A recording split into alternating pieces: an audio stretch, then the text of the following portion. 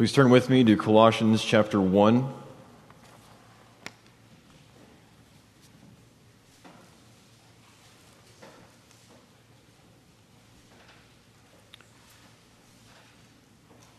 Colossians chapter 1, we will read verses 9 through 14. Let us now give our attention to God's infallible word. And so, from the day we heard, we have not ceased to pray for you, asking that you may be filled with the knowledge of His will and all spiritual wisdom and understanding, so as to walk in a manner worthy of the Lord, fully pleasing to Him, bearing fruit in every good work and increasing in the knowledge of God. May you be strengthened with all power, according to His glorious might, for all endurance and patience with joy, giving thanks to the Father, who has qualified you to share in the inheritance of the saints in light. He has delivered us from the domain of darkness and transferred us to the kingdom of His beloved Son, in whom we have redemption, the forgiveness of sins. Would you join me in prayer? Gracious God and loving Heavenly Father, we give you thanks and praise for your many blessings to us, chiefly for our full redemption and forgiveness of sins in the Lord Jesus. Would you open our eyes, make our hearts good and fertile soil to receive your word now, to bear an inheritance and an abundant harvest for your glory. Please mold us to His image by the power of your Spirit, for we pray in Christ's name. Amen. It is equally true that the elect will certainly persevere to the end, and that they must persevere to the end. The elect will persevere. It is an abstraction to say that the elect may not persevere. It is certainly true that the good work that God has begun in the elect, He will certainly bring to completion at the day of Christ Jesus. They must persevere as well. It is not an option for God's people not to work out their salvation with fear and trembling. We are to work in ourselves because God works in us. The Colossians made a good beginning in the faith, and Paul commends them for it, but he tells them in this passage to keep continuing in where they have begun. A good beginning must be finished, or else it will be wasted. And that is the context of this passage. Epaphras ministered to the Colossians and took a good report back to Paul, and apparently he had nothing but good things to say to him, because Paul incessantly gives thanks to God for the good beginning they made in the faith, and he tells them here that he is praying for them to continue as they have begun. He is praying for their perseverance in Christ by the power of the Spirit. So this passage then, being about the perseverance of the saints, we see first of all what the means of perseverance is. The means of perseverance. Peter O'Brien comments that this paragraph shows that Paul was a true pastor. He was grateful to God for the Colossians' progress, but he also wanted them to grow in their understanding and godly behavior. Perseverance is certain. It is not a question mark. Philippians 1:6, he who began a good work in you will bring it to completion at the day of Jesus Christ. But election does not lead to glorification immediately. The good work does not happen all at once. There is further sanctification. There is necessarily a progressive aspect to redemption. Perseverance does not come automatically. Paul is not a fatalist. He does not say, you've begun well, so I guess I have nothing else to say to you. No, he fervently prays for their greater growth in grace. And that is the key means of perseverance we see in verse 9, the power of prayer. Prayer is the effectual means by which God is pleased to sanctify His people. Notice in verse 9 he says that he has not ceased to pray for the Colossians. Paul was characterized by prayer. He prayed incessantly. He was constantly offering up his desires to God in the name of Christ by the help of the Spirit. Paul knew, as James 5:16 would say later, that the effectual fervent prayer of a righteous man availeth much. Now, children, you may know the name Charles Hodge. He's a stalwart in Presbyterian and Reformed systematic theology, one of the the giants at Princeton Seminary in the late 1800s. And he's best known for his big 3-volume systematic theology. But when he was a child, raised in the Presbyterian Church, taught the catechism, taught the scriptures, he was taught that prayer is simply asking God for what I need and thanking God for what I have. It's that simple. And actually, as he reflected as an adult upon his life as a child, he said that in his childhood he was more prayerful than any other point in his life. Even looking for toys around the house, he would just ask God to help him to find them. He was most prayerful even as a child. So for children and for all of us, we can know that we can ask God for what we need and thank God for what we have. And that is the simple life of prayer. In the words of David McIntyre, prayer is the lifeblood of the Christian. What then is the purpose of Paul's prayer? What is he praying for in verse 9? Asking that you may be filled with the knowledge of his will. In context, verse 5, Paul says that you receive the word of truth, the gospel. And so the knowledge of God's will here in verse 9 is knowledge of God's word. In the words of Calvin, God's will is not to be sought anywhere else than in his word. Scripture is the utmost necessity. It is not optional in the growth of grace of the Christian. There is no saving knowledge of God without the knowledge of the word. We confess the sufficiency of Scripture, that everything that we need to know for life and godliness, especially what we need to know to be made right with God, is either expressly set down in Scripture or by good necessary consequence may be deduced from Scripture. But there's so many subtle ways we can sneak in the insufficiency of Scripture in the back door. Yes, I believe that Scripture is sufficient, but I do believe also that God speaks to me personally. But I also think I need to supplement things with reason. I also believe that I need to supplement Scripture with something else from my experience. There are various subtle ways we can actually deny the sufficiency of Scripture, but the knowledge of God's will and being filled with it is being filled with the knowledge of God's word. And we must keep that clear in our minds. So knowledge of God's will is absolutely necessary. And that's true as far as it goes. It's not the whole truth, however. How is the knowledge of God's will attained? The rest of verse 9. In all spiritual wisdom and understanding. The Christian life is not a matter of downloading information. It is not emulating the Pharisees, having a merely external, formalistic, cold, dead orthodoxy, but it is the illumination of the Spirit. The Spirit must sovereignly grant wisdom to savingly understand the Word. Now you notice that my interpretation of the word spiritual there in verse 9 is that it's a reference to the Holy Spirit. In the words of Gaffin, in Paul's usage, spiritual always has reference to the specific activity of the Holy Spirit. There is one exception to that. Ephesians chapter 6, Paul speaking about the putting on the armor of God and the evil demonic forces that are present in the world. Spiritual there is a reference to that warfare. So with the exception of Ephesians 6, everywhere in the New Testament, the adjective spiritual is not something ethereal or immaterial. It is a reference to the saving work of the Holy Spirit. Even from context, it couldn't be otherwise. If we were to replace spiritual with immaterial and have it read, in all immaterial wisdom and understanding, that would be either redundant or meaningless, or both.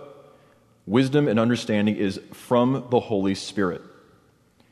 And so, that must accompany the knowledge of God's will. The Holy Spirit must work with the Word. He must graciously grant wisdom and understanding that we may know the Word rightly. This could be rightly seen as the Pauline equivalent of the wisdom literature. Proverbs 1:7.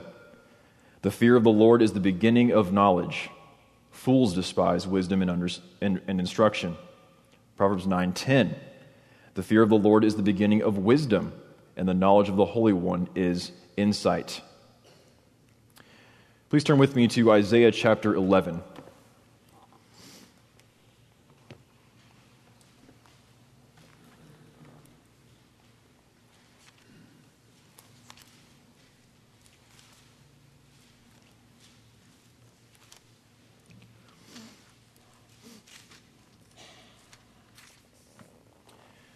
Isaiah 11, beginning at verse 1, read to the beginning of verse 3.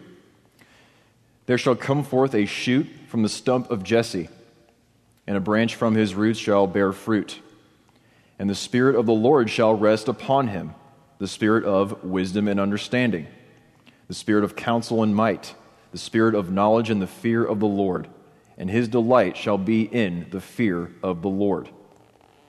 Obvious reference there to the work of the Lord Jesus Christ.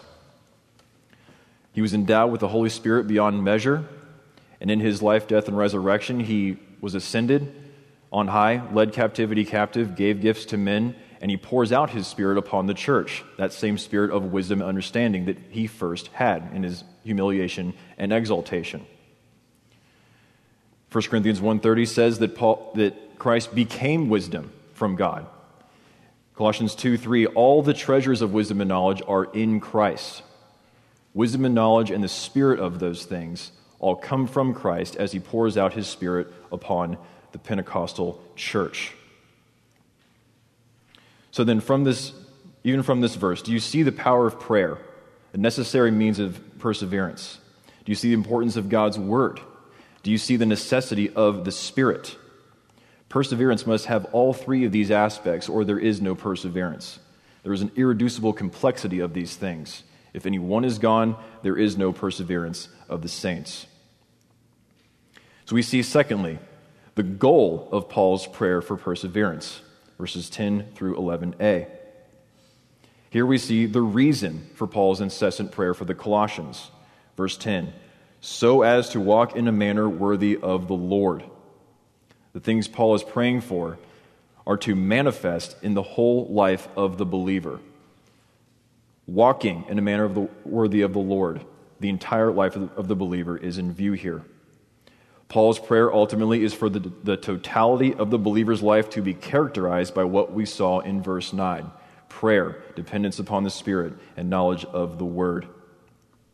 Fully pleasing to Him, or in another way, to please Him in all ways.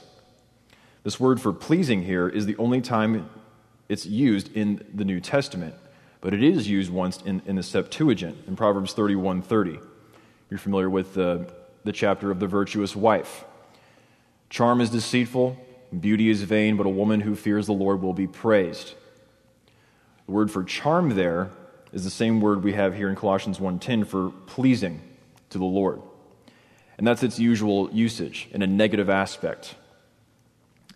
In servile fear or deceptive charm, aiming to merit right standing with someone on the unsure ground of a wrong relationship. That's not how Paul is using it here. It is only positive. In Christ, you are fully pleasing to God. So, be fully pleasing to God. Grow in what you already have and are in Christ. Because you are fully pleasing to Him, you can then be fully pleasing to Him. What this does not mean, walking in a manner worthy of God, does not mean to walk perfectly. That is not possible until the new heavens and new earth. Fully pleasing to God does not mean meriting favor with God. The key to remember here is that this paragraph is about the progressive aspect of union with Christ. They are to grow in what they already have. It can barely be improved, how the standards put it, in Confession of Faith, chapter 16, paragraph 6, chapter on good works. The persons of believers being accepted through Christ, their good works are also accepted in Him, not as though they were in this life wholly unblameable and unreprovable in God's sight, but that He, looking upon them in His Son, is pleased to accept and reward that which is sincere, although accompanied with many weaknesses and imperfections. We can be fully pleasing to God because we are fully pleasing to God in Christ, and God is pleased to accept that which is sincere for His glory. Notice at the end of verse 10, bearing fruit in every good work and increasing in the knowledge of God. You notice that language of organic growth, arboreal imagery, farming imagery. Well, elsewhere, Paul talks about the Christian as a new creation in Christ. In the terms of the parable of the sower, the seed has been received by good soil. And in Mark's version, the seed then bears a harvest of 30-fold, 60-fold, and some 100-fold. In terms of Christ's words in John 15, that he is the vine, and in him we are the branches, and so the branches can then be fruitful in him. Just as a farmer cultivates his field for greater and greater harvest, so the believer must cultivate greater growth in God's grace. So here we see the language of bearing fruit and increasing, not in literal arboreal terminology, but in good works and in the knowledge of God. Verse 11, may you be strengthened with all power. There's a wordplay going on here. The noun and the participle have the same root.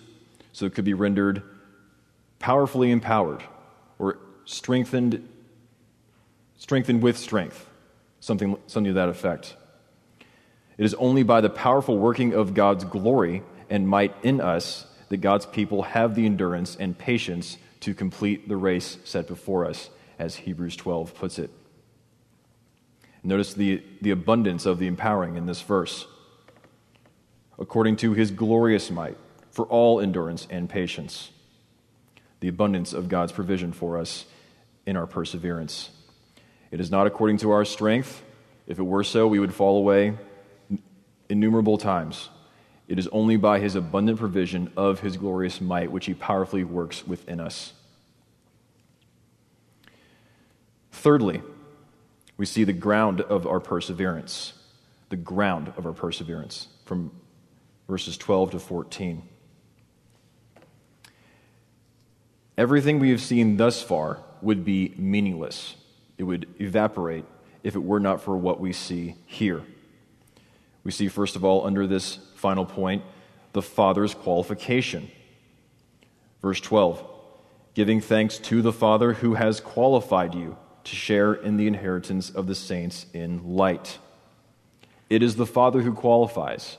It is the elect who are qualified. They are wholly passive. Only God, by his mere good pleasure and free grace, qualifies those to have an inheritance in his Son. God's electing grace. A share in the inheritance. This word has in view a connection with the distribution of a conquered country. As we heard from Ephesians 4 earlier, that in his ascension, Christ led captivity captive and he gave gifts to men. There was a distribution of the spoils. There was a giving of the inheritance.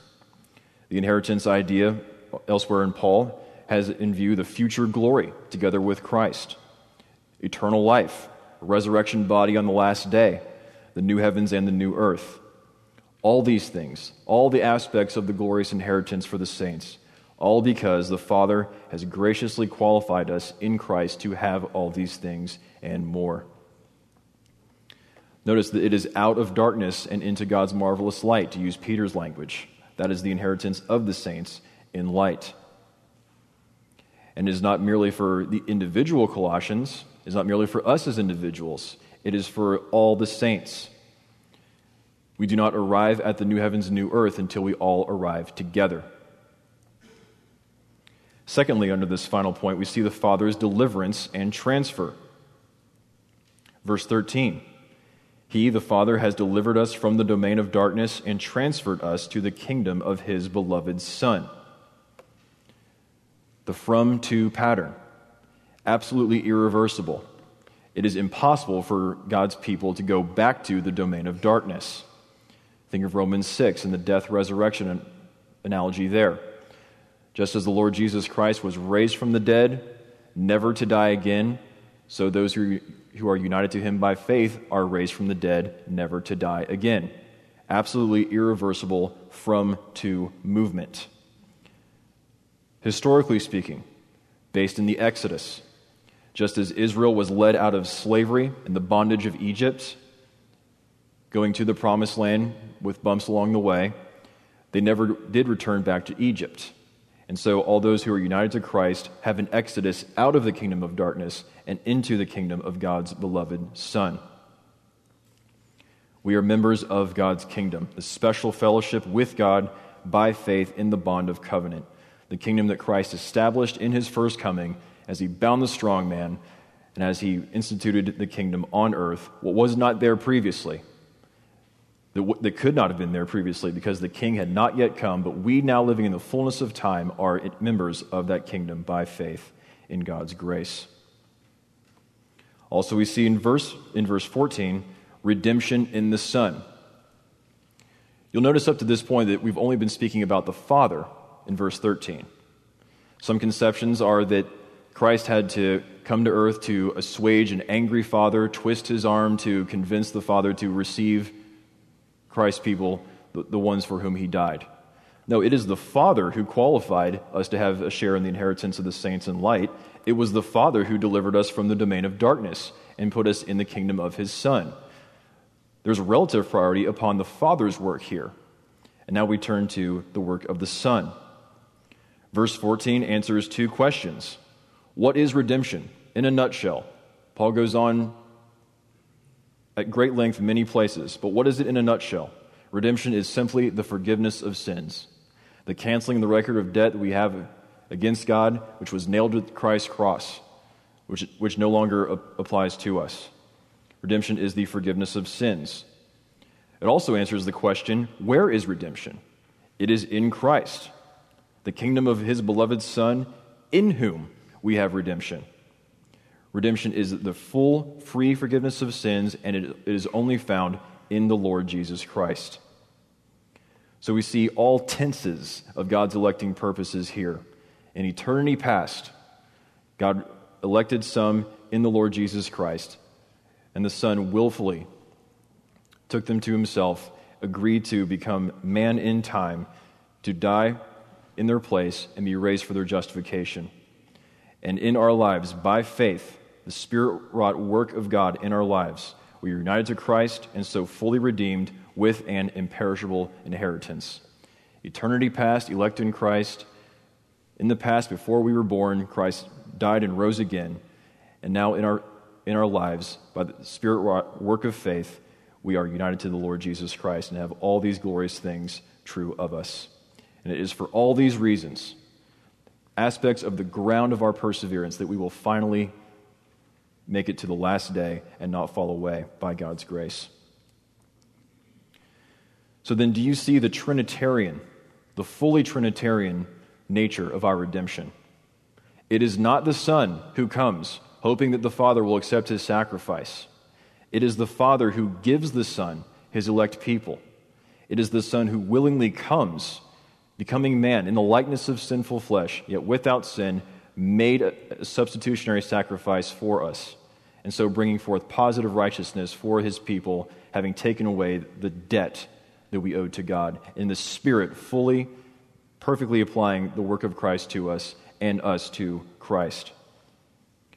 The full love of God, the redeeming work of Christ, and the whole renewing power of the Spirit, all are at work here, all are relevant for our perseverance to the end. The perseverance of God's redeemed people is certain. It is not a question mark. In prayerful dependence upon the Lord, in the constant filling of the knowledge of his will, and the powerful working of the Spirit, you and I will reach our heavenly inheritance. So may we work in ourselves, because it is God who is at work in us. God's people said,